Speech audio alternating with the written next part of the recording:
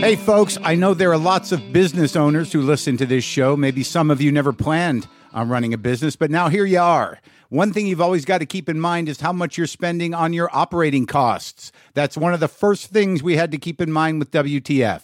And with things costing more today than they did when we started, you want to keep your expenses down. To reduce costs and headaches, be smart and use NetSuite by Oracle, bringing accounting, financial management, inventory, and HR into one platform and one source of truth. Reduce IT costs, cut the costs of maintaining multiple systems, improve efficiency by bringing all your major business processes into one platform, slashing manual tasks and errors. By popular demand, NetSuite has extended its one-of-a-kind flexible financing program for a few more weeks. Head to netsuite.com/WTF for more. That's NetSuite, NetSuite.com/WTF. Lock the gate!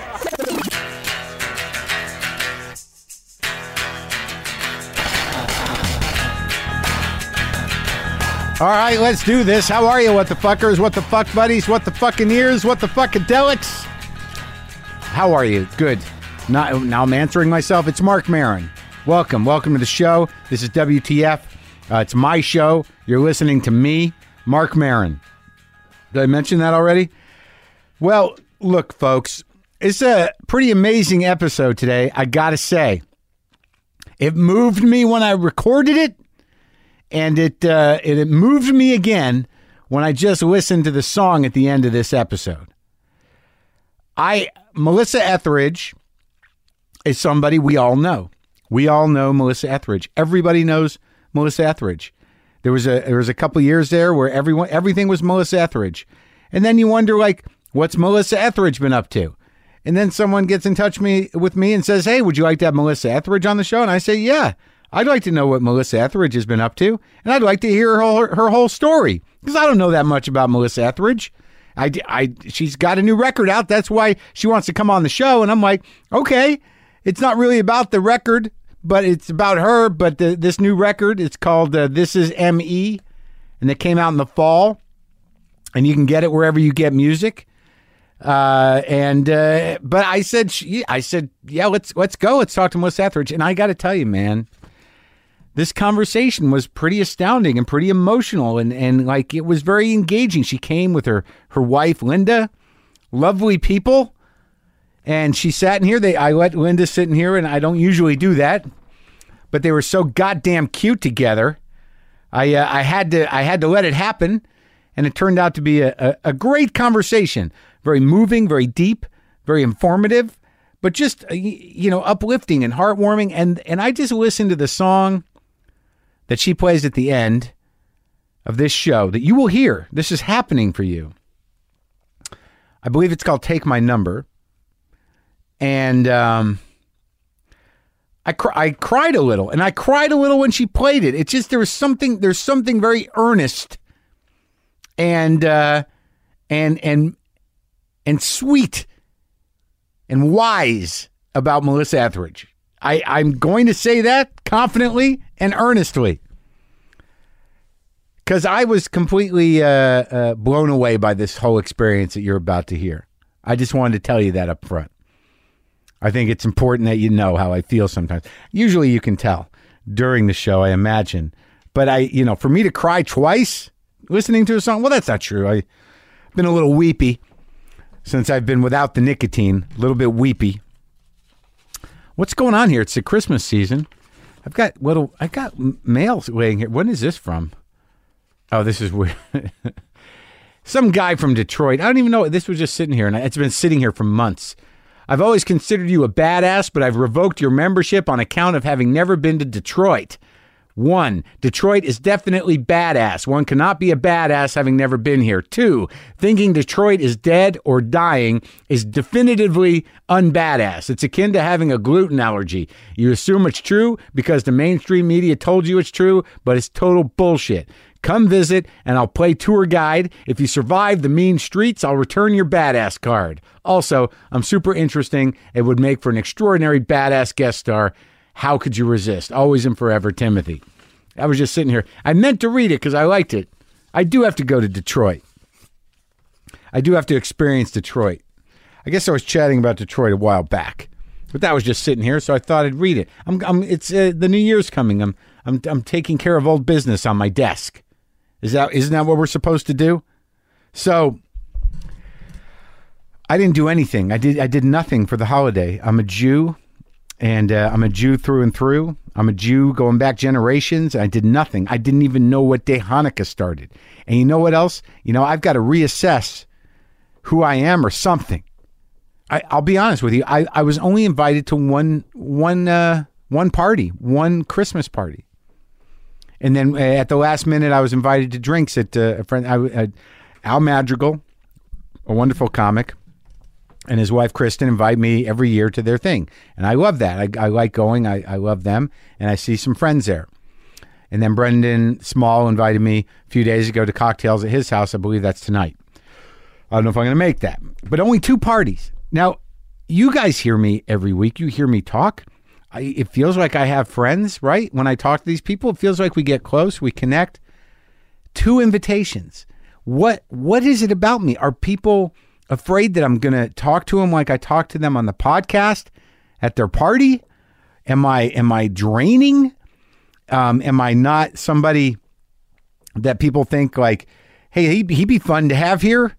Where are my party invitations? I don't get it. I feel like I've made a lot of progress as a human being. I just want to come to your party. I mean, Jesus fucking Christ. Granted, I didn't know what day Hanukkah started. Doesn't matter. I'm a guy living alone with 2 cats. And no one thinks like, maybe it'd be nice to have Mark over for supper since we're having people. I'm not feeling sorry for myself. I just wonder what the fundamental glitch is where I don't seem like a good idea to have at your event, at your get-together. Friends. I guess it plays into my whole sort of insecurity about that. Like, everybody who comes in here, especially people I kind of know, or people that know people I know, or people that I respect, I feel strangely close to everybody.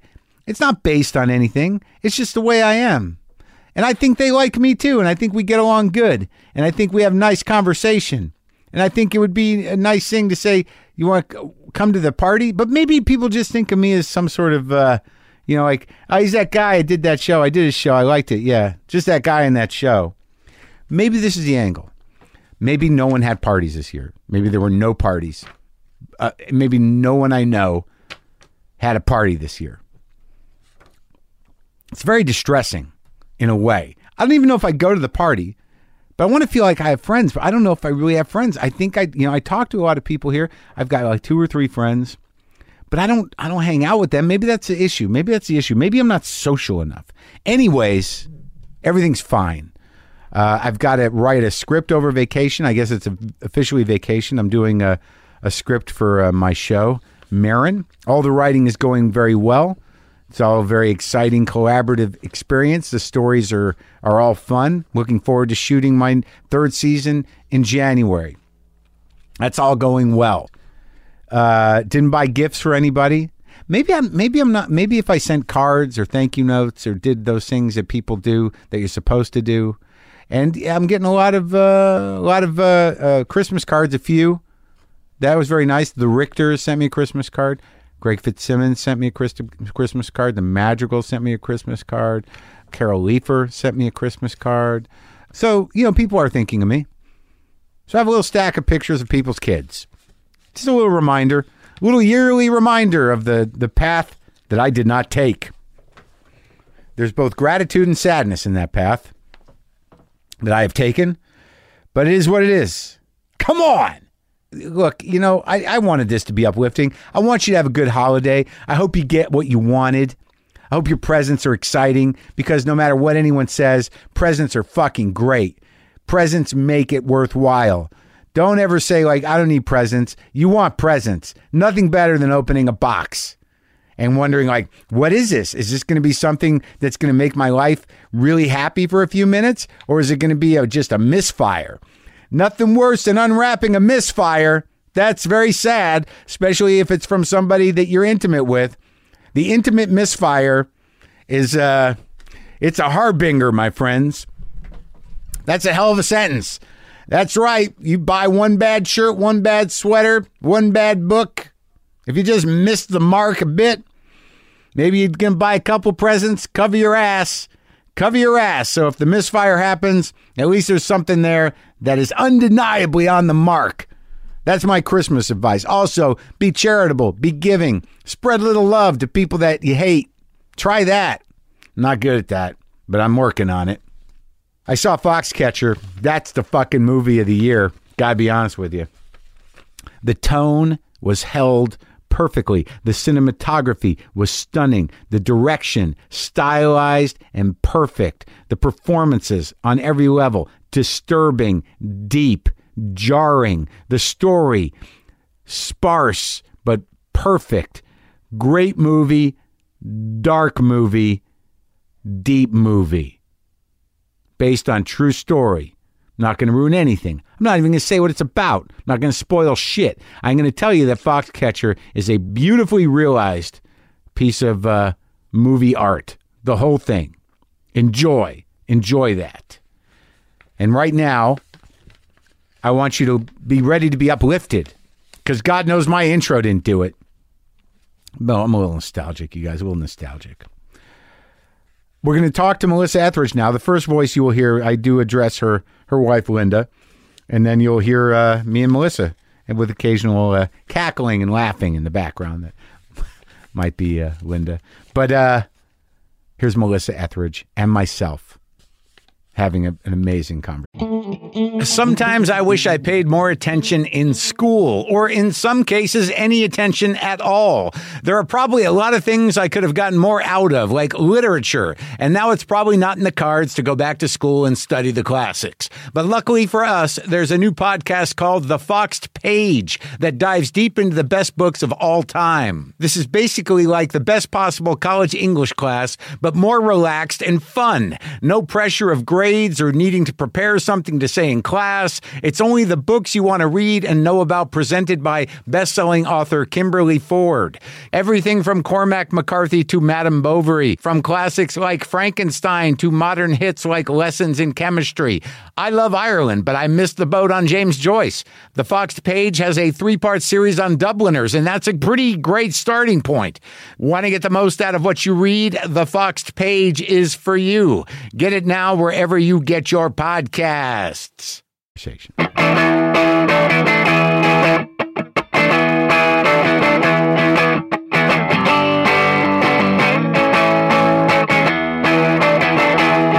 Nice to see you both. You're a TV writer. What's your whole name?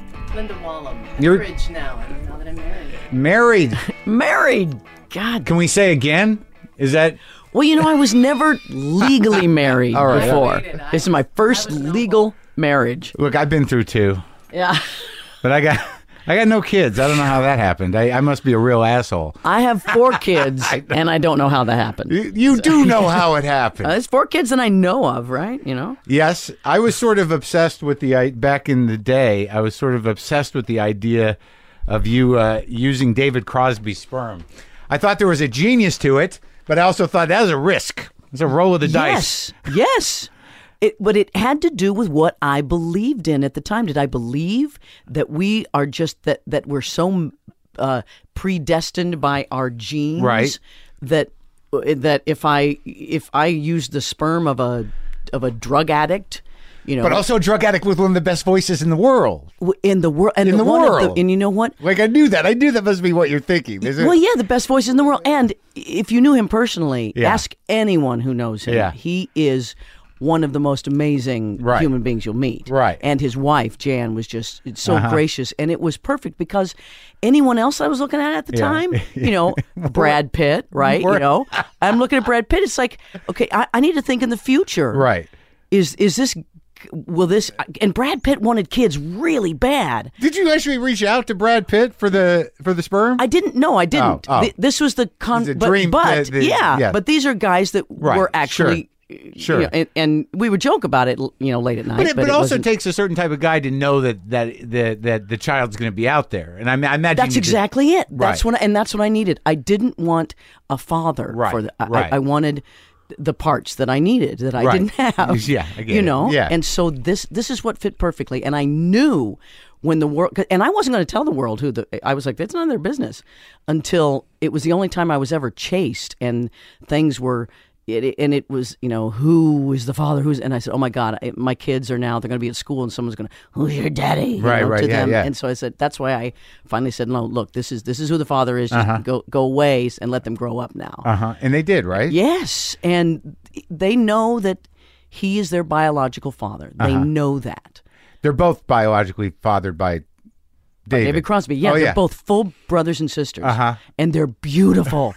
No, they truly They are. No, must I'm be. going to show you a picture I because gotta it's radio. see it. Yeah, I was sort of. there's the two oldest ones. Look at them. Oh my God. Yeah, they're beautiful, aren't they? Yeah. Got the good parts of David. Yeah. And is there? Well, what did you learn genetically? Anything? No, nothing. I'm still confused. No, there's no angelic voices coming out yet. Oh, or well, yeah, drug but- problems. Well, yeah, but there they are. Right, but, right. But is that because I'm raising a child in Southern California? Right. Or is that Sure. is that me? Yeah. Is Yeah. it? What is it? Now have they met David, or how does that work? Oh yeah, Oh, they yeah. knew him.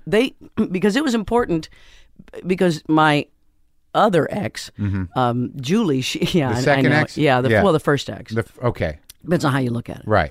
The first ex, she had been adopted, and so it was very important that they knew actually where they came from biologically. That's Right. one of the reasons we picked someone that you would know. Right. My brother's got 3 adopted kids, and Yeah. they know all the parents. Yeah, because it's like you don't want that. Oh, who's that Right. weird the dream? that weird kid- search. Yes, exactly. You want to send them out into the world right? to Go find find someone your in a trailer real park. father. Yeah, exactly. So I knew. So we right. introduced them. And always called him, this is your bio dad. This Right. is when someone says, do you have your father? Yeah, I have a father. And this is, That's interesting. And they have Yeah. a relationship with him or yeah, not? Oh, yeah. they do? And they have a half brother, Django. And, Right. they see them and like they're like uncles, like your Oh, aunts that's and uncles. wild. Yeah, that you would go see. Well, that's nice that there's that honesty to it. and that's because it has to be. Otherwise, it's drama and it's weird. Well, that's a good that's a good line to draw, actually. That the difference, the alternative to honesty is It's drama. Exactly. I gotta act a little more. I gotta be a little more honest. I think There you go. I'm gonna be a little less dramatic. You don't want it. Honesty kills drama. It is like, I know, but sometimes drama is, well, that's where we got our best work, right? Yeah, that's it. I made a living off of drama. Listen, I'm the only one. Jesus. Yeah, no, I know. Well, look, I listened to the new record, and I didn't know what I was going to get into, and I put it on. I got it this morning, and I'm this like, morning? well, yeah, because when we booked We this, give you lots of time to. well, it wasn't done when Oh, I yeah, think we okay. were originally Yeah, it was a talking, and while I'm like, ago. oh, I need to hear it. So I just sat down. It's all fresh in my mind, and I'm like, holy shit, she's gunning for it. she's not fucking That's around. Right. Why? Why should I? No, I don't think you should. Right. If you still got the goods, fuck it. Right. I can sing like. Oh, you said And you fuck, can- so I can say fuck. of course. Right. Yeah. Yes, I can sing like fuck. You can sing like I can fuck and- play the guitar like crazy. And there's that edge to it where it's a little bit menacing sexually and like. Do you know? I'm thinking about these troubled women in these diners that you're walking up to. Oh my God. I know. Melissa's a predator out there. What are you doing, girl? Do you know what? I just got the best news. I've been banned in Barnes and Noble. Already? Already, not really banned, but they're going to play they want to play my. We got to deal with them where they'll play the CD in Yeah. the store, Right. but they won't play one song off the Let album. me see which one. Let me guess. Could Ain't be that all of bad? them. No, No. you would think it would be that. No, Maybe? Which no, one? All the Way Home. It's just the horny song that I wrote. That Oh, they yeah. just can't- Because you got fire and you're down there. Yeah, I know it down there, right? I Yeah. got fire down below. Yeah. I mean, Bob You got Seger fire- wrote yeah, that in the sure. 70s. Bob Seger, that's interesting you bring him Yeah. up. Because, like, if I think about it, I never even thought about it. You just said that. But there's a similarity. Oh, I love Bob Seger. Yeah, Oh, yeah, come on! I I grew didn't up with realize- Main Street. Night Moves was the biggest thing in the world. Do you remember the first time you heard it? It Yeah. was like Yeah. epic. Yeah. That song is about 6 You wanted minutes to cry. long. Yes. You're usually in junior high, know. and you're like, oh my God. Working on the night Yeah. moves. Oh, yeah. And if it was at night and you were driving oh. by yourself, you're just like, Oh. oh, yeah, man. And he thinks back, Yeah. past the that woodshed and with like the, Aerosmith and shit. Oh, Like, I was Walk listening. This Way. Well, I was listening, to the first Aerosmith record with Dream On and Mama Kin and all the. It's so good. Wasn't it weird man. when they were so big in the So 70s and then good. they got like drugs, and then they came back in Well, the 90s. they got overproduced, and then they figured out what bell to hit. But those first few records, especially that first record, is dirty. Man. So it's really good. naughty. That's the spirit of rock and roll. It is naughtiness. definitely is. And I wanted to. I feel it. I was be a rock little, and roll. Yeah, I was a little uncomfortable. And Yes, it made good. It was good. See? It was good. Why not? And then, but it was weird because, like, I'm listening to the whole record, and then we get like all the way through. There's actually a little funky, almost rappy stuff there in the middle, and then at the end, you did your sort of like, you're kind of like middle age. I'm going to look at myself song. Exactly. You're going to throw one in. Throw one in That's for why I put it in the end. This one's for all you ladies that have been with me for 30 years, right? But I'm having a lot of sex. Is not? No, isn't anyone else? No, I am. Okay, see, Yeah. and that's what I want to sing about. Well, I think that you've always been pretty straight. Honest. honest, Wrong yes. word. With never been straight. Always been honest. There you go. And honesty keeps the drama out. So, but let's go back because I don't know a lot about your backstory. Like, what kind of music? We just talked about Bob Seger. We just talked about Aerosmith. Like, if you're sitting around or you're in the car, what do you go back to when you just want to listen to shit? Like to get in the spirit of things. Well, it depends on what the spirit is, because I mean, it could be if What'd you grow up with? my parents were the first influence of music, and that was Mamas and Papas. They were kind of 60s cool. Right, because we missed it. It's weird because I'm 51. Oh, I'm 53. Right, so but we still kind of missed the 60s. We still got we got the I was just overflow. Yeah. Just yeah. at the end of the 60s, where it was the Beatles were. I kind of came into it when the Beatles. My first 45s were very much Beatles, Stones. Then Carole King. Right. I went down the Carole King, and then I had. In the late 60s, early 70s, I had the London Symphony Orchestra version of the Who's Tommy. Oh, right. And that blew my mind. And I used to sit and listen to that with my headphones over and over and over. Yeah. And I had George Harrison's All Things Must Pass. And, just really, so you got all of it the album coming in. Rock. Oh, I love that stuff. But and I was playing in a country western band. Well, I can hear that all over your stuff. I mean, I had to learn I saw Tammy Wynette, Conway Twitty, George Jones, all those. So that's in there. And you grew up where? I grew up in Kansas. What does that even mean? I know. It's like one of those places. Like I've been there. I mean, I would think I was just there actually. Where's the college? Where's the KU? God. Oh no, the That's small Lawrence. fancy Lawrence. That's Lawrence, Kansas. That's very close to my hometown. I was in Lawrence. Yes, that's where people go. Yeah, and I did some shows at a film festival there. Yes. They were very nice people. They are And then lovely. I went to St. Louis to perform. And I don't know what the hell is in Kansas. That's where I'm from, is that whole Kansas we're not the South. Right. And know. we're not the East. Yeah. We're not Ohio at all. Right. And we're not like Minnesota and Chicago. My wife's from Chicago. Yeah. We don't have that act. We are just hopelessly prairie, bland, white bread mayonnaise. Well, yeah, it sort of defines it. I mean, it's sort of a punchline. I mean, Kansas is sort of like Kansas. It's the Wizard of Oz. I know, but also is incredibly conservative, incredibly sort of rooted in the worst parts of the Christian idea. Well, as you would think, yet that majority is very thin. Yes, they are now a red state. Right. Yes, they are conservative. Right. Yet 48% is still very liberal and very artful, and they. I mean, Sure. that's where Brown versus Topeka. That's where John Henry came from. We're known as.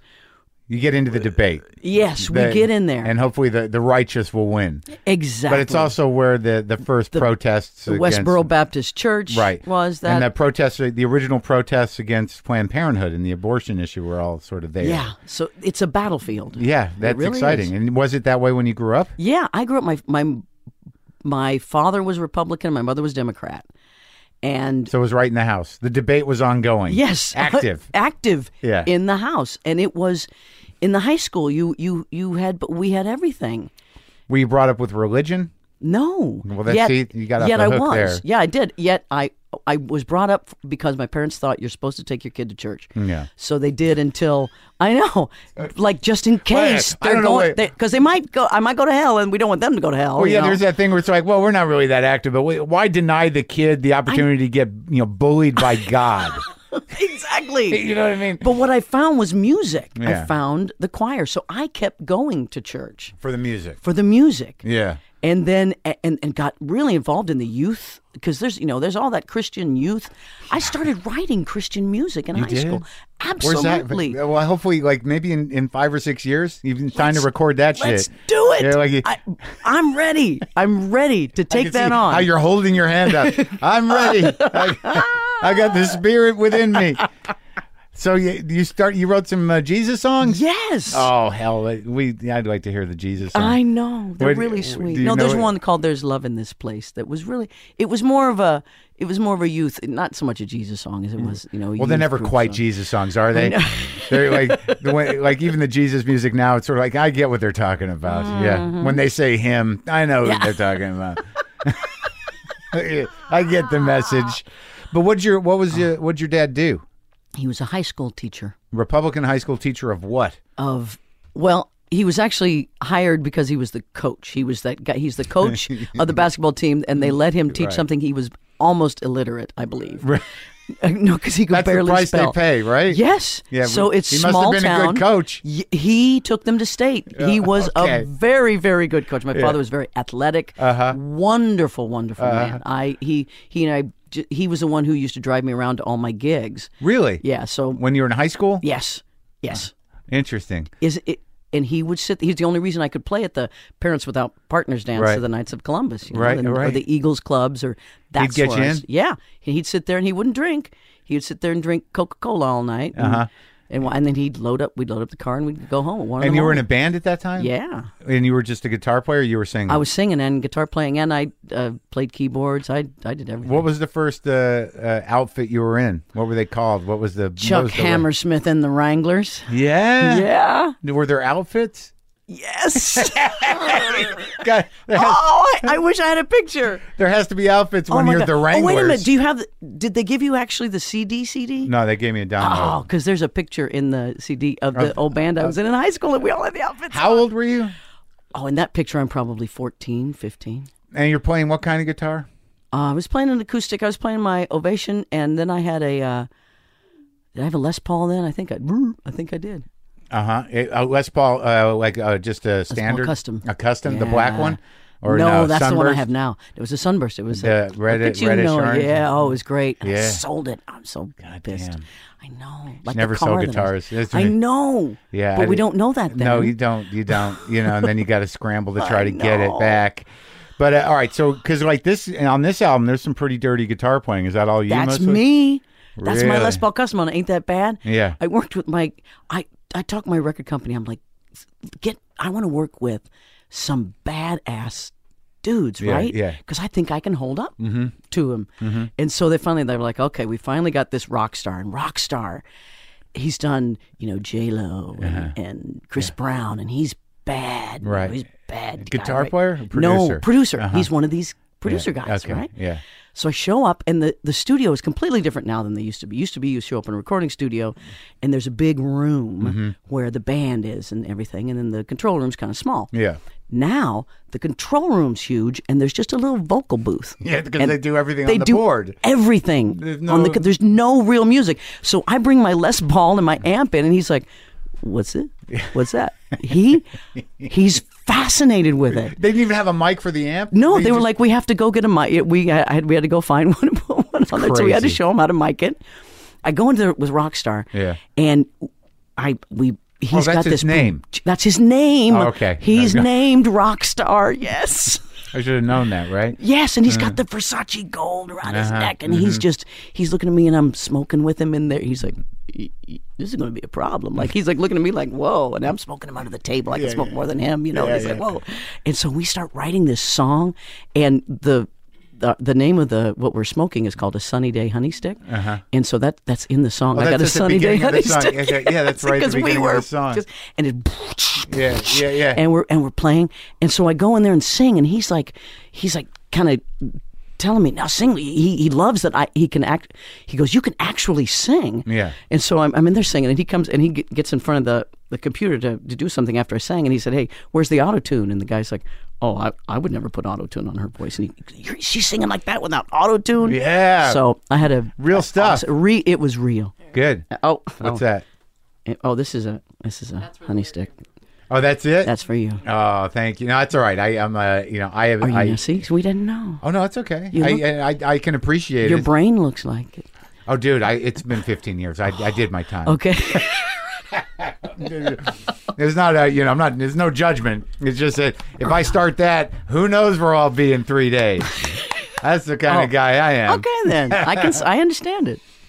But all right, so you're in Kansas. You're playing with the Wranglers. Yes. Wearing your outfit, and your dad's driving you to the Knights of Columbus Hall. Yes. You got a dream. Yes, indeed. That is the closest anyone's ever come to telling the truth, right there. Yes. And your old man's on board with it. Yes. That was just pretty good for a football coach. Yes. Do you have other siblings?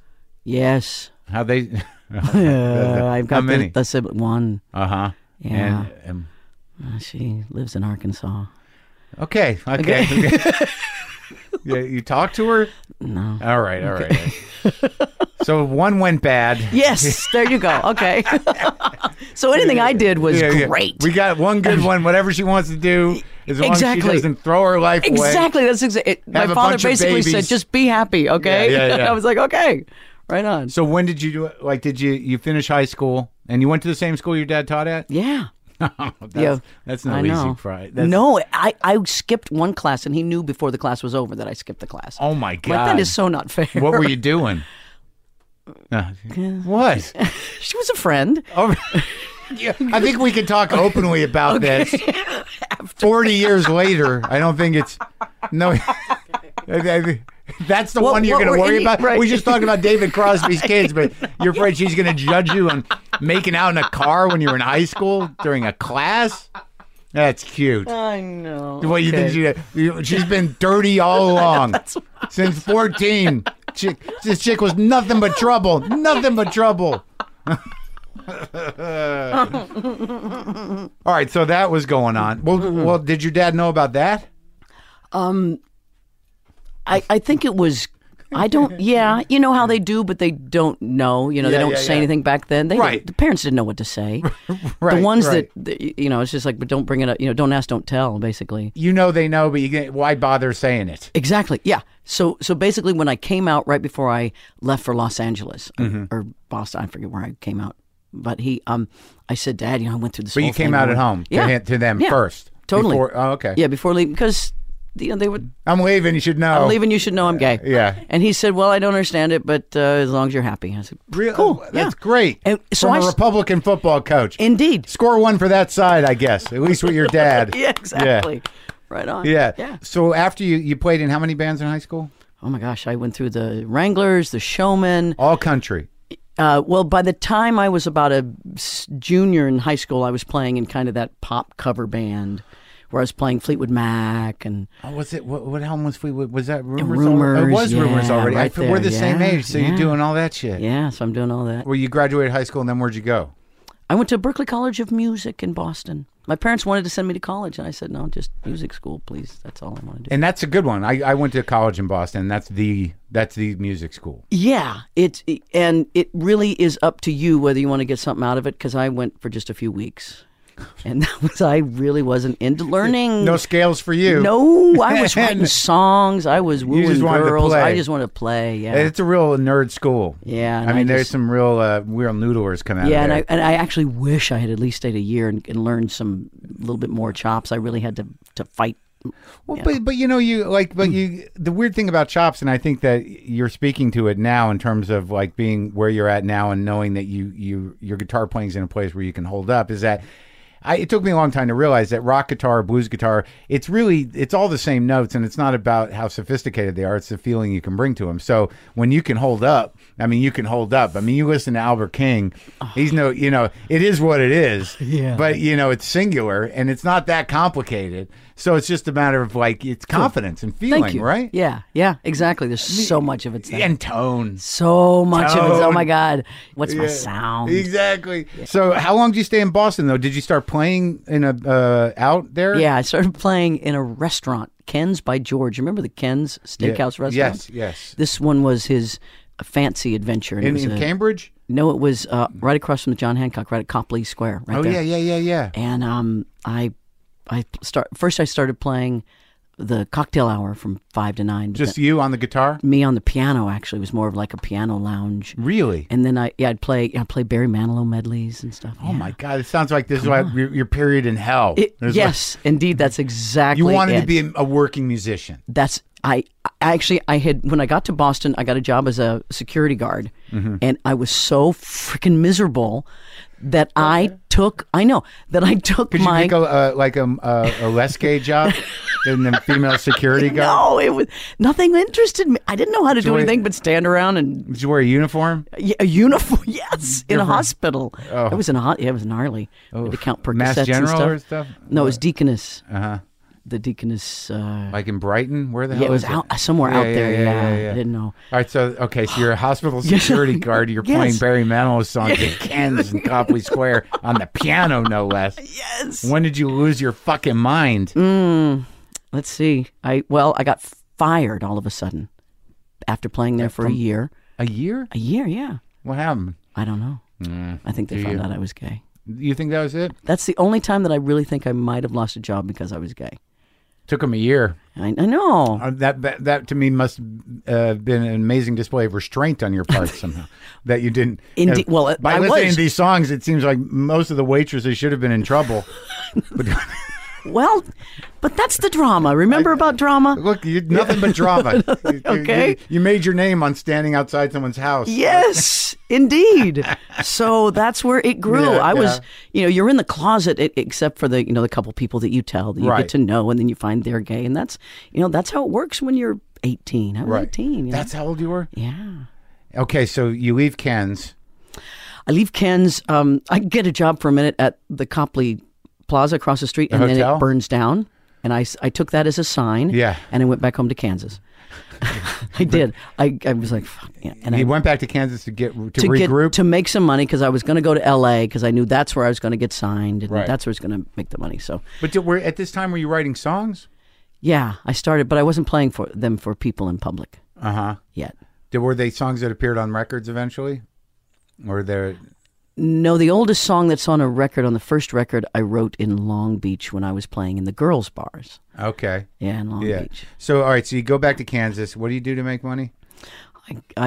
Because now I can play. I can play. So I go play at the Granada Royale. Oh, do you remember that hotel? No, how am I going to? It used to be the Kansas? No, it was a chain. It was like an Embassy Suites. Okay. And there was a lounge there called the La Veranda Lounge.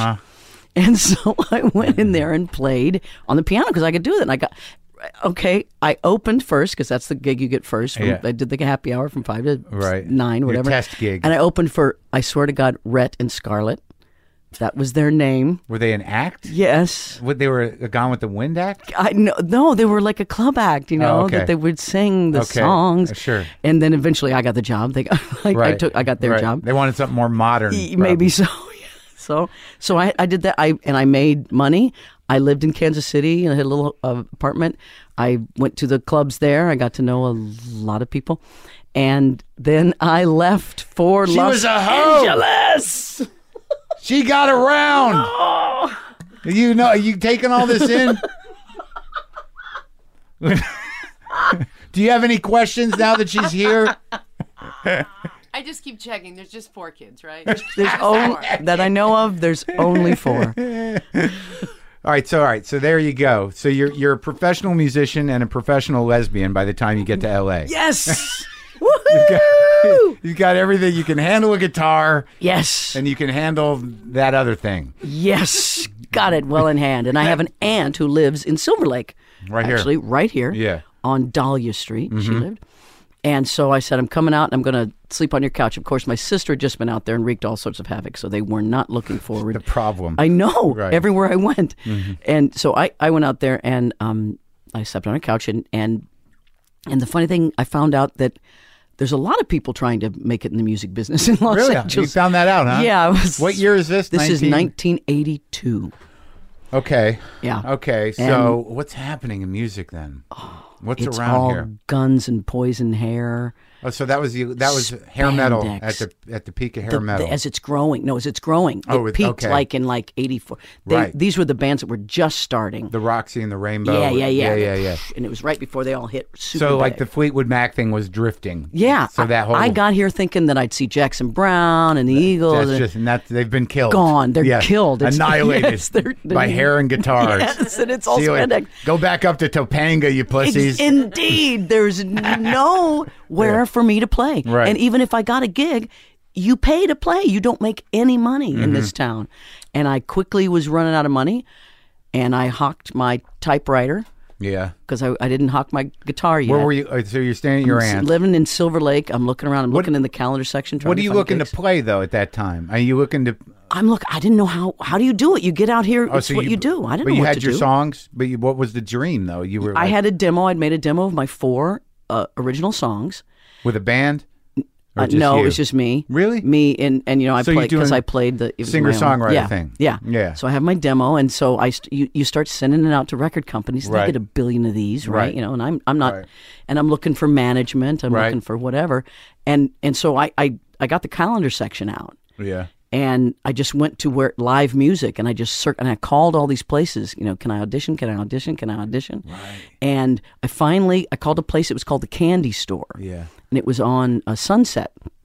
It was the Coconut Teaser later. Oh yeah. It's that place right right there on Crescent Heights. Yeah, and right. Boom, Sunset. it's right there. Yeah. But in 1982, it was called the Candy Store. Yeah. I didn't know anything about it. I went down during the day and auditioned, played a couple songs, and she says, "You know what? We have this little cabaret. There's the dance part Mm-hmm. of the club, but we have this little cabaret that we have live music, and we don't pay anything, but you can come play a 20-minute set." I said, "I'm here." Yeah. So this is my first gig in L.A. Yeah. And I go home and I show up that night, and it's an all-black nightclub. But not only is it You've been set up. all-black nightclub, it is the all-black nightclub. Marvin Gaye is in there. Really? I meet Stevie Wonder. Get out. The basketball players, Yeah, yeah. Abdul Jabbar. Sure. It's the hot black. All black guys, blind black guys, Yes. coked up black guys. All of them, You they're all in there. Yeah.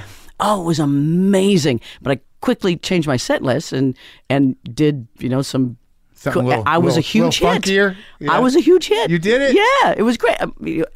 I would play there like once a week for 20 minutes. Uh-huh. And one time I got the door, which was, I think it was about $50. I was like, whew. But in the meantime, I had met a girl and gone down to Long Beach, Right. where I was in a club that there was a piano in the corner. I said, "Hey, do you have live music?" They said, "No, but do you want to come play?" I started playing. They made a position where I would play from 5 to 9 before the disco, and that's when I started playing in the girls' nightclubs in Long Beach. So there was. You say that like there were many. Was there a whole circuit of girls' nightclubs? There was a circuit. Yeah, maybe there was about 4 or 5 in the, and I'm talking Long Beach, Pomona, Pasadena. I ended up playing in Pasadena. Right here. Yeah, out. Were these secret girl bars? Secret. I mean, it's the '80s. We're not advertising, Right. You know, but it's word of mouth is how it gets Right. around. Yeah, So and that's just the unfortunate use of words. looking back at her wife,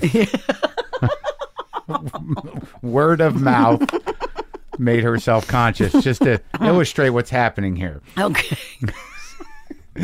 But it's all going to work out. it is. It's good for everybody. That's what my mom says. She said, it all turned out. It's This all is right. like one-sided couples counseling right now. You guys are going to have the other discussion in the car afterwards. Oh no, we're gonna have a great time. No, you have no idea. This is great. This is awesome. You have any questions? Any This other works. questions, Linda? I'm good so far. Okay. Keep going. I love where you're going.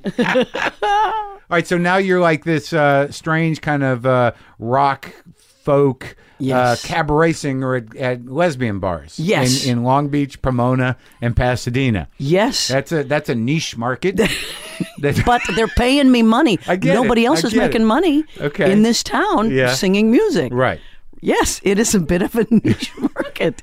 So I'm sure they all And- knew you, and were they excited? Oh, yes. I mean, I would you have doing 20, requests? 30 people. Oh yeah, big. That's Yes, a big crowd. It was. Yeah. You know, when you've been alone in a club when Yeah. there's one person, there's the Yeah, the it's guy at the horrible. door and the bar. Just 3 people. Yes. not talking to each And other. it's awful. Right. Yes. So what happened was the one bar in Pasadena. Mm-hmm. I would play on Sunday nights, and these girls would come in after their soccer game, and Of course. so they would play soccer, and then In softball season, yeah, they come exactly. It's great. No, it's perfect. No, it's absolutely There's no the field truth. hockey out here, so I guess you have to be in Boston for the field hockey players. Yes, no, that's it. Yeah, so this was just the soccer girls, and one of their, I think she was the coach, but she was a straight woman. She was straight, and she was married to somebody in the music business. Right. That's the Sure. so it's a soccer team coach married to somebody in the music Questionable straight woman business. Right. Exactly. married to the guy in the music business that doesn't know she's at the club. Right. Right.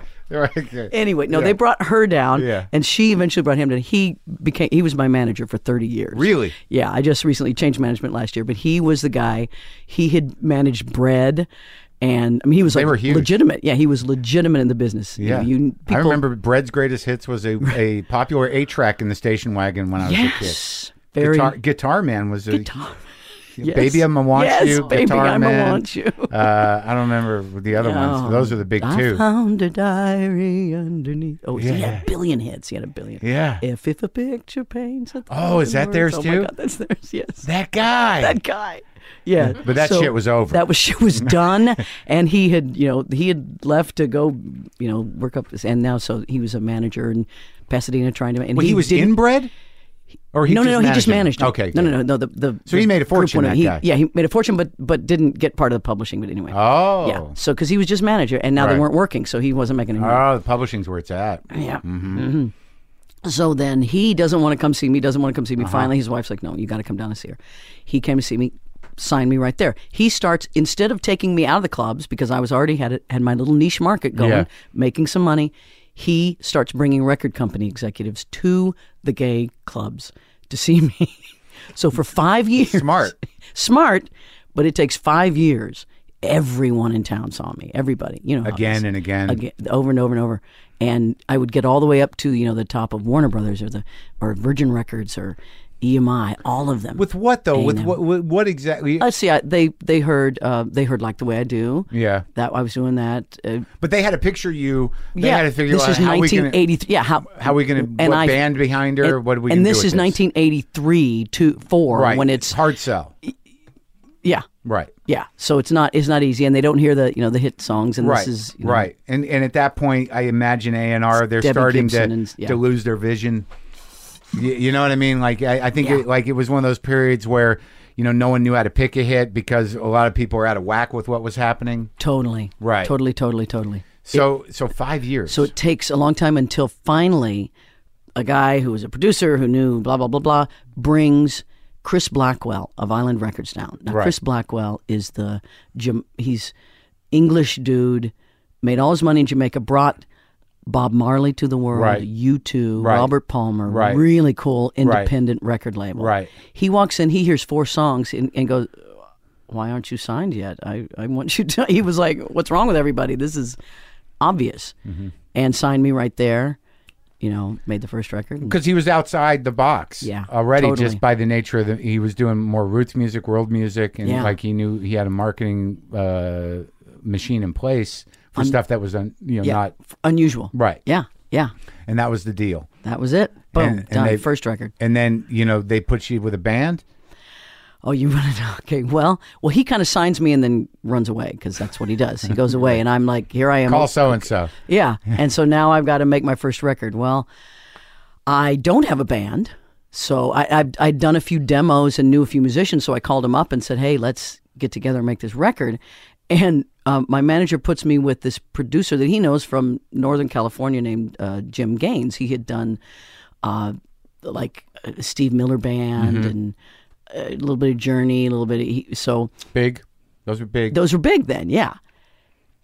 so I make this album. I go up there and make this album with Big him. production, though, huh? But it's a big production, and it's all the big production, and he put my little voice on top. And so I made this whole record, and I came and I played it for Chris Blackwell, and he goes, well, Melissa, I really have to tell you, I really hate this record. I was like, oh, that's it. It's over. Yeah. Done. My career's over. And he just didn't know what to do. And the guys I'd been working with, my musicians, they called me and said, look, we've been to the bar. We see what you can do. That's what Chris Blackwell wants.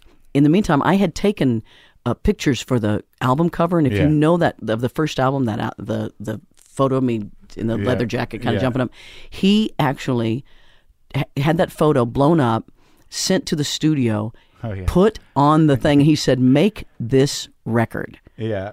He said, make the record that fits this photo. Right. And so he gave us 4 days. Yeah. So I made that whole first record. Based on that, yes, on that picture and 4 days.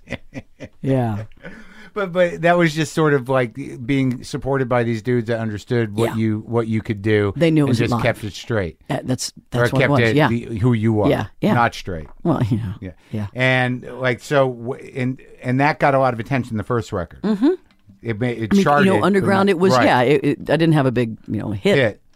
It was Bring Me Some Water. Right. It was the first that people who were really into music. Right. And it was these great radio stations back then. There was a great radio station here in L.A. Yeah. That went away a couple years later, but it was a really kind of a Tracy Chapman came out at the same time. It was a kind of a renaissance in music. So all right. So now you're on the radar. Yes. You're a real deal. Yeah. And now you got to deliver the goods. Yeah. So the second album, same situation. Same band, same guys. I had written the songs. I was making the second album when I was nominated for a Grammy for the first in the rock female category.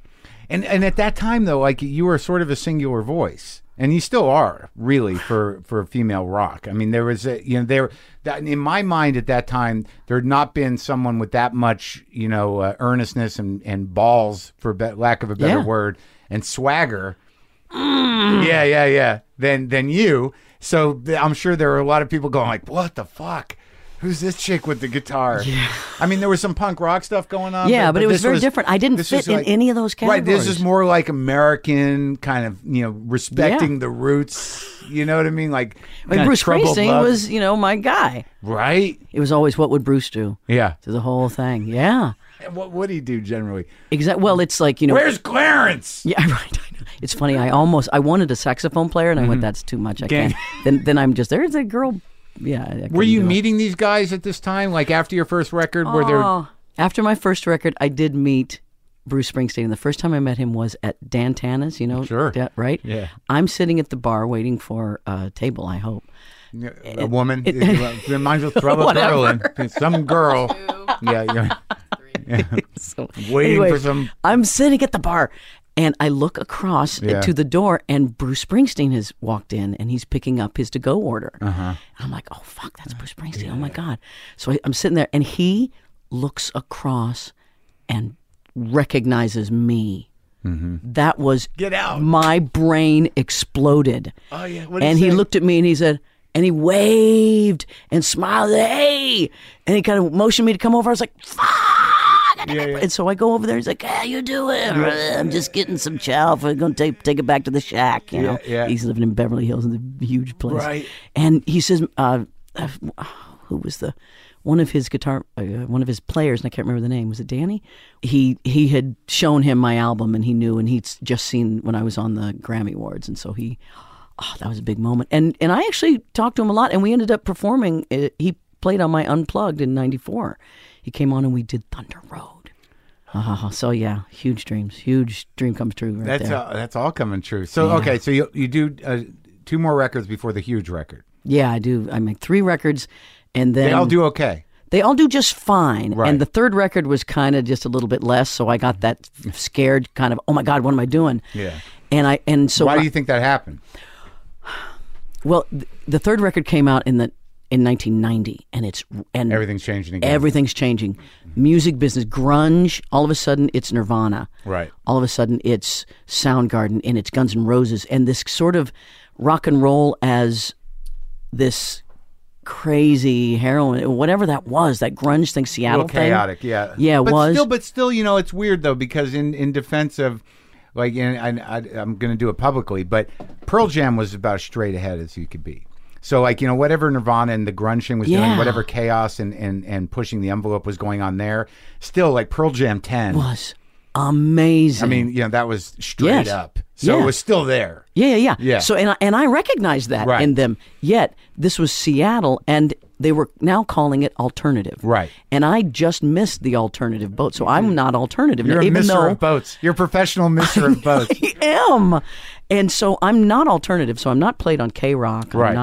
I'm kind of floating out there. My third album kind of, and I actually started working with like there were these new things called, loops, or these, what they do now, how they make loops and create songs from other songs now. Oh, right. Sampling. Sampling. Yeah. I don't know why I couldn't think of that. Sampling. So I tried a couple samples in, and I was kind of experimenting on the third album. Right. And I look back and I loved so much about the third album. It was kind of experimental for me, but I saw a ship going away, and I went, wait a minute. So I said, okay, I better get back to what I know and love and do, and that's blues-rooted rock and roll. Right. And so I picked up my guitar and put and I started I'm the Only One. I'm like, that's the anchor of this album is going to be that feeling, and it's just going to be rock and roll. Yeah, why fuck with that? It's lasted the whole time. Exactly. And also, like, because in the tradition of, like, Seeger or even Petty to a certain degree, I mean, there. It's interesting that you say you experimented, but I could hear in your voice you're like, I was desperately trying. Yes. to lock in with whatever the fuck was going on at that time. Because I wasn't going away. Right, because I needed to do this and wanted to do this, and I'm not done. I'm so not done. Yeah. And then you did it. Boom. And at the same time, I'm getting enough notoriety that people are now asking me personal questions. Mm-hmm. So the third album, and I obviously had this underground lesbian following. They knew. Everybody knew. Right. It was, again, don't ask, don't tell, though. Right. And it started, I finally did an interview with this guy for my third album. It was during the third album run. And it was for a music magazine. And I did my talk where I would use no pronouns, they, my partner, whatever. And he changed all my pronouns to my boyfriend. Oh my God. I lost my mind, and I said, I have to come out, because now everyone's going to think I'm lying, and that's the last thing I want to do. Would you give that guy a piece of your mind? No, back then it was like, but it was just, God, but it bugged. That's heinous. I know, it bugged me enough. Yeah. That maybe you ought to thank that guy. Yeah, exactly. It pushed me out there. It's like, look, this is what I'm afraid of. I'm afraid that people are going to, and then why am I? You're afraid that your lesbian following was going to be saying that she's a sellout. That I wasn't being honest. Yes, that I was being a sellout, and it wasn't worth it at all. Right. So I decided to come out. I didn't know how. I thought I was going to do it on Arsenio Hall. So I knew my fourth album. I'm putting that out, and I'm going to. And in the meantime, I'm doing work. Political work with a lot of gay and lesbian groups that helped get Bill Clinton elected. And they have this inauguration ball, and it's the most fun because it's all the gay people, of course. Right. I was there for that. That was crazy that weekend, or whatever it was. Yeah, 93. His first January inauguration. 93. It was wild because we had not been in the White House for a long time. And it just was like Hollywood, man. It was crazy. Yes. Because my buddy worked for Clinton at the time, and I went down there, and Chuck Berry played at one of the inaugural balls. Oh, yeah. And who else? Oh, man, I met Rock Chuck and Berry. roll was back in the White House. We were there. Yeah. And us gays were being gays, and we were allowed to be part of the party. Yeah. And and so I came out at the inaugural ball there with everyone. I was like, on stage? Course, yeah, I'm gay. Well, it was just a big party, and there was a microphone, and right. And you just stepped up and like, hey, but for everyone's information. Well, Katie Lang had said some things, and there was a couple other people there, and she was out. She had just come out a few months before that. What's she up to? She does her kind of Tony Bennett thing and sing. I haven't seen her in a long time. Yeah, I know. So she goes up. She's already gay. Yeah. And now the pressure's on, and you just take the mic. Boom. So I come out. What'd you say exactly? I said, She introduced me, Melissa Etheridge, and I come out, yay, and everyone's screaming, hollering, because it's one thing that I'm just even there supporting them. Right. And then I'm like, oh, I just want to say I'm just so proud to be a lesbian, and went nuts. It's done. Did you feel different? Did you? Oh, I did. I walked. It was like a match lit. It's like, now you're on a journey. Here you go. Right. Because it's all out. Boom. In the press, it was like, Clinton's inauguration, blah, blah, blah, and there's a little tiny, and Melissa Etheridge came out as a lesbian. Still under the radar. Yeah, it's under there. I missed the big boat. Yeah, still not a hit record there. But it became the thing that everybody talked about. Right. When I did. So all of a sudden, my publicity went from, I'm a rock and roller playing to, she says she's a lesbian. And then everyone wanted to talk to me. All of a sudden, I'm doing the morning shows. All of a sudden, And this is coinciding with the fourth album. album. Come to my window, yeah. Come to my window. And so it's all... It just went crazy. And it must have been a relief in terms just even performing that you could enter a situation that transparent and just push whatever you wanted to do. Be just there. Be yourself, and I tried, it was like, I'm not going to sit and go, I'm a lesbian. I just going to be myself. And if they want to talk about it, they can bring it up. Great, fine. Right. But what started happening is every gay person everywhere came out to me. For the next, they still do. For a minute? Yeah. Exactly. They still do. Everybody. Well, the idea of wanting to be heard and wanting to be public and finding a way to do that, because it seems to me mostly employers and family, it's so frightening for everybody still, even in the climate that is fairly embracing. It's got to be 80-90% more embracing than it is now. Oh, yes. When I see kids now who are openly gay, like 18, 19, that are just like, what a relief. Oh God, to not go through those years. Shit. And back when the only place you could meet someone is a place where you had to drink, and of course you were drinking to get your courage up, because here you are doing this bad thing, and it just leads to leads to bad people. But when you're 18, those are some great relationships. You're drinking at a gay bar because you can't go anywhere else. You might get into trouble. Maybe, possibly. You might be in an age inappropriate situation with an old pervert. Oh, yeah, that's how your generation learned. I know. That's how we learned. Thank you. There's nothing wrong with that hard-earned wisdom if you live through it. Yeah. So, all right. So that album's huge, makes you a superstar, and then you do a few other records. Yeah. And then you're just kicked in the teeth by life. Life. That's what happened. Ooh. I know. And you know what? That's the crazy thing about being famous. Yeah. I believe that the whole purpose of life is to kind of get your teeth kicked in and see how much you can, how high you can go. I've had enough. Yeah. Well, it means just think of what you're banking away. I mean, some people, they call it karma. I don't quite believe in the whole karma thing. Of, You believe in conditional karma?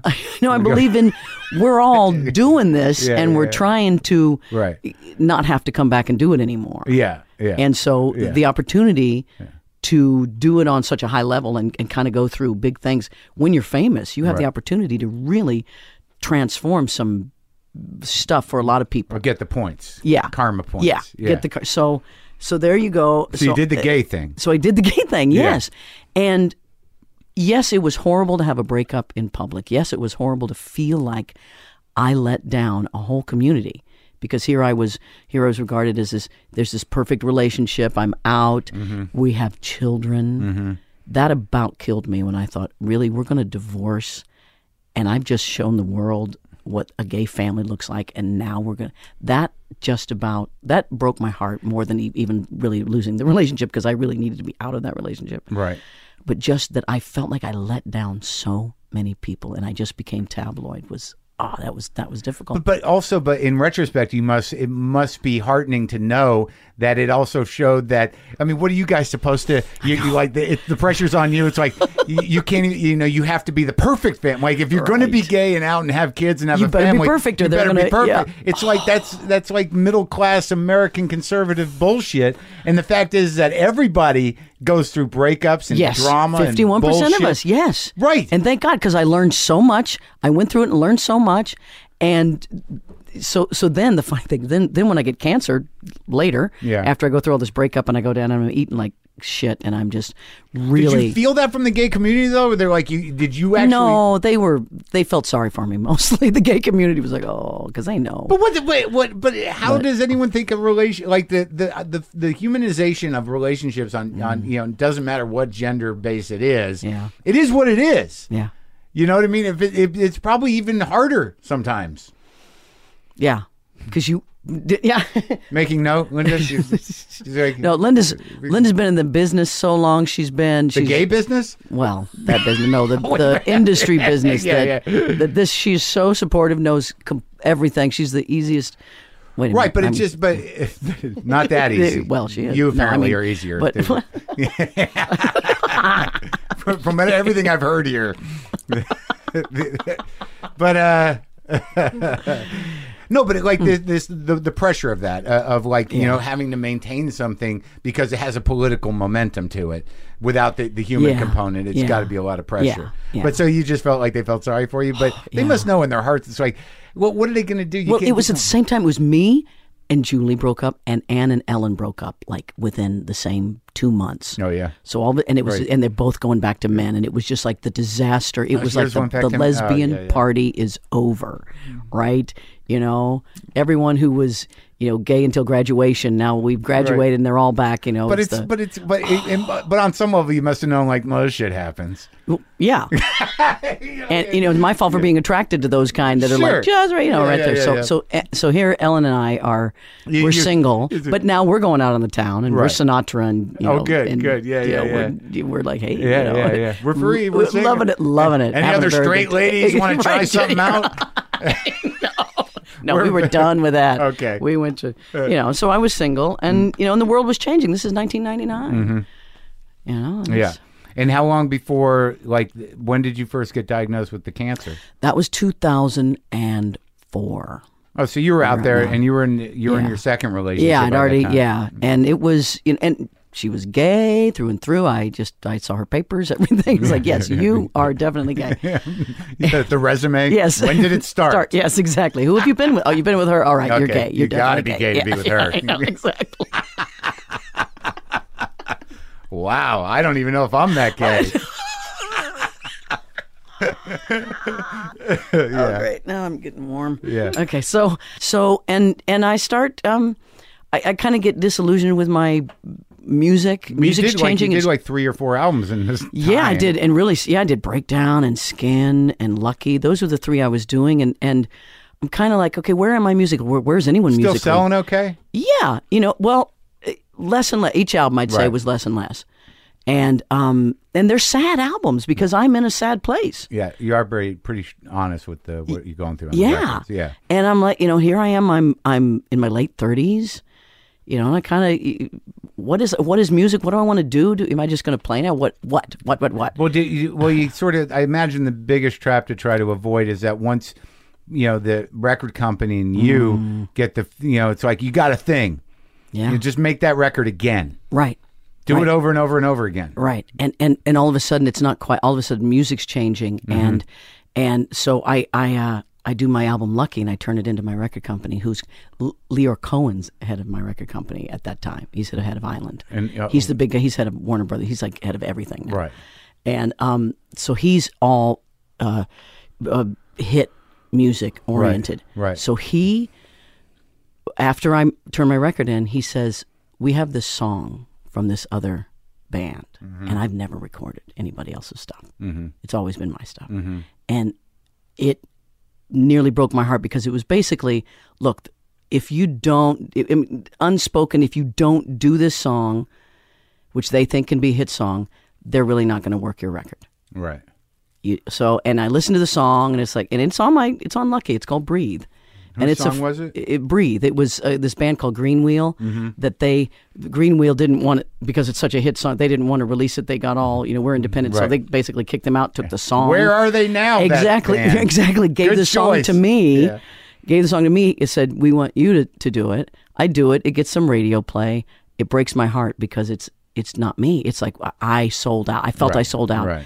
I basically looked up to the heavens and went, okay, what do you want me to do? And the next morning I found a lump on my breast. And I went, wait a minute. There's your next few years. That's not what I mean. Oh, no. And yet it was the best thing that ever happened to me because I stopped.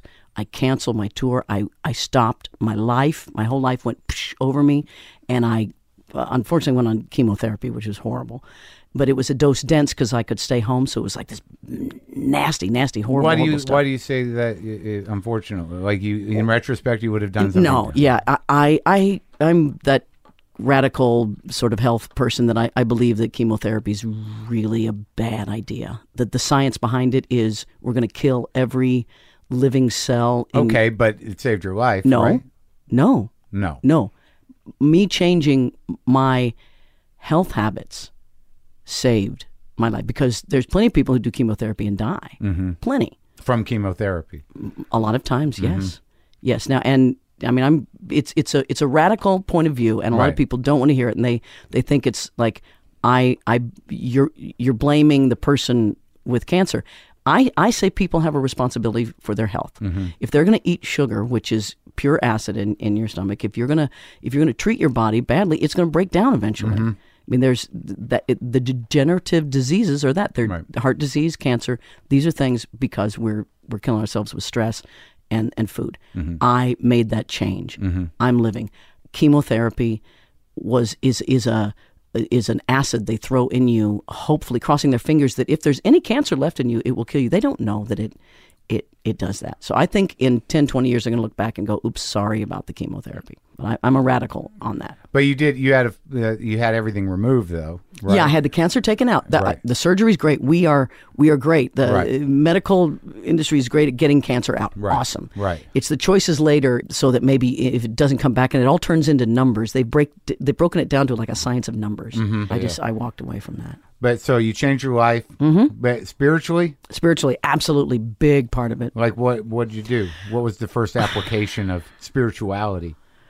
If the chemo, you said no chemo, I'm going to change. Well, I stopped my chemo. I took 5 chemo and then I stopped it because I said this and I called. And I said, what percentage will this give me if I continue killing myself this way? And I was in danger of having neuropathy, which is where you lose feeling in your hands. I'm like, this is my life. I can't lose feeling in my hand. Forget it. Right.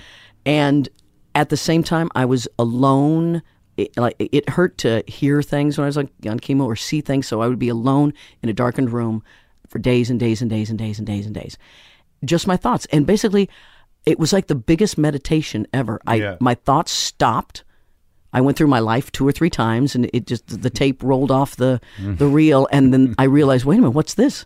This is spirit. Yeah. This is the higher part of me. Right. That noise of my life gets in between. Right. And I was able to access it. I imagine that's what when the yogis climb up on top of the mountain and you go away, when people used to remove themselves, that's what they would eventually find that's possible in our human self, that this paradigm that we're in, the busy work, left brain world that we're in, doesn't let us see that spiritual side. The avoidance.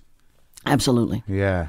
And you saw the spirit side. Yeah. And it was very clear to me. And you stay in touch with that. Yes, it's further away now, of course, because my busy left brain life has taken over and I'm back into the world, doing all Desire, this. guitar, all those money. things, money, cars, kids, all that stuff that you question, but that are the things that... No sugar, though. No, low sugar. You know what? I've taken a 7, because I also realize that the absence of all this is not the answer either. No. That we are made to run with that contrast. And I do what is called a 70-30. Everything. I look at my plate, and if it's 70%, whole foods, whole grains, vegetable, the fruits, blah, blah, blah. Okay, then I can have 30% of whatever it is. Ice cream. Well, ice cream's a big... I actually don't... I backed away from ice cream. But my sugar is probably a much healthier sugar. I'm just in better shape than I've ever had. You just deal with whole sugars, made fruit sugars, no processed sugars. Yeah, but, no you processed. don't deny yourself everything. There you go. Right. Exactly. Balance. Right. And so what was the record that came out of the cancer? Oh, well, that was when I was the awakening. Right. And that was a very spiritual. I actually called my record company. I said, don't even talk to me. I'm going to turn you. Right. I'm going to give you a record. If you want to sell it, fine. If you don't, that's fine too. It really doesn't matter anymore because my music is about me. And I made The Awakening, which is a part of, I wanted to explain through my music how I sort of came into this spiritual How was part. that received? It was the first critically well-received album that I'd ever made. Oh. It was, yeah. See what you have to go through? I know. It was like on the top 20 Rolling Stone. It was the first. Of course, it barely sold anything because it wasn't really where people understood me at. And then the next one was Fearless Love. I was like, okay, I'm going to take the spirituality and I'm going to put it kind of back into your pants, into body. Yeah. And then, so I'm like, okay, I'm getting my muscle back. People know me now. I've been on the Grammys, bald, and that was insane. That was like one of those kind of like holy shit moments. I'm realizing, for me, it was just a little personal experience of, okay, I'm not going to let this cancer get me down. I'm going to get back up and ride that horse again. And it went out into the world like a shot. But that song, come on. I know the opportunity. That's what happened. Is I got the call and went, well, I don't want anyone else to sing that song. I need to sing. I have the opportunity to sing that song that I've sung since 1968 when she did it. Yeah. I have the opportunity to sing that song in front of the world. Yeah, Piece of My Heart. That song is just, it's nothing the quintessential rock and roll lady song. Yeah, it's the best. I don't know where she came from. Oh, man. When you really look back at those people and you realize how short they burned and where some of them were coming from, it's like, how the fuck did that happen? Yeah, well, that's why. When I looked at all the ones I loved and they all died, I went, wait a minute. I have to make another choice here because I don't want to die. I want to be famous and I want to do a good job here, but I don't want to die. Well, that's the amazing thing. I mean, I have to assume that and maybe it's wrong of me, but you've made a good living. Yes. And you've been okay since probably that Yes I Am record, right? Yes. And so it was really creative choices that you were up against and fighting for your life, obviously, and that sort of thing. Trying to reel in the libido occasionally. It's after a while. Control it. Yes, after 2 alimonies, I'm fine now with Is all that shit settled down? All that shit has settled down. And it's because of the kids. You really don't want the kids to ever deal with that get involved with that drama. Yeah. Yeah. And now, like, you two are good. How long have you two been together? We've been together 4 years. We just got married in May. Was that amazing? Or it was amazing too. Legally, it meant so much. It did. It does mean so much to get married. We went to the courthouse in Santa Barbara, which is a beautiful courthouse. And we walk in, and the guy's like, we said we want a marriage license. He's like, okay. He pulls out the little, and the. He didn't say something like, a lot of you types are coming around today. I could tell they were like, yeah, all right, here we go. Here comes some more. Here's some more. Yeah, come on. We have singularly raised the state treasury because we all got married. But probably not. It probably was factored into their choice. I think so. But you've been very, vocal, in gay rights for 20 years now, one way or the other. Yeah, it's when I came out, I realized that I got asked the questions, and I had an opportunity to say, this is what I feel, and this is our position, and this is human rights. Sure, and I know it's weird, but it's crazy what people get hung up on, isn't it? Yes, I don't always hardly ever understand it. Well, do you want to try and sing? Sure. What song do you want to do? Wait, can I do a new one? Oh, absolutely. Do whatever you want. Do that one where I walk into the bar and do Take My Number? Yeah. This is Take My Number. It's the second song on the This Is Me album. It goes something like this.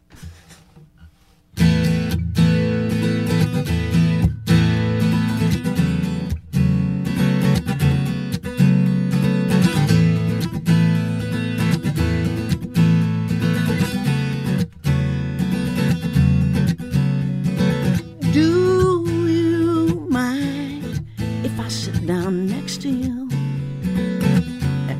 Yeah, I remember you from school. You seem to have a good heart. Way back then, you were gonna make it big, but it's divorced now with a couple kids. It brings you back to these parts. Well, everybody stumbles, everybody hits the ground. No use running scared when those changes come around, and you don't know what might be waiting for you tonight. You really shouldn't drive, you've had too much to drink, and you shouldn't be alone, where all you're gonna do is think. So take my number, or I can take you home, yeah. You can find a cup of coffee, we can sit all night and talk, but there's a diner always open just around the block. So take my number, or I can take you home. All those dreams that were gonna set us free, what did we ever know at 23 about what we really want? Everybody's got a fire, it's always gonna burn. No way to put it out, all we ever do is learn. And you don't know what might be waiting for you tonight. Oh, you really shouldn't drive, you had too much to drink, and you shouldn't be alone, where all you're gonna do is think. So take my number, or I can take you home, yeah. We can find a cup of coffee, we can sit all night and talk, but there's a diner always open just around the block. So take my number, or I can take you home. Take you home, take you home, take you home. Honey, I can take you home.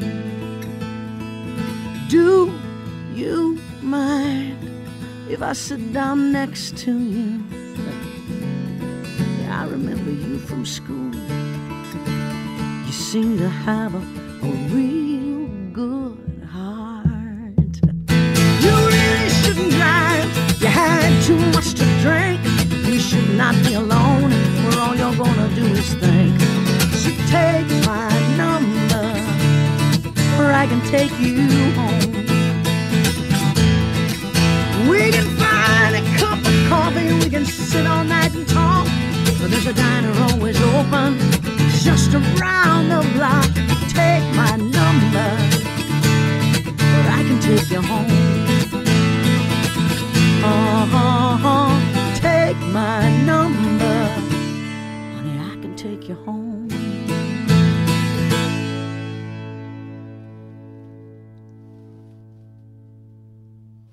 Oh, yeah, that was amazing. That was amazing. Thank you. Thanks for talking to me, Melissa. Oh, it's my pleasure, hon.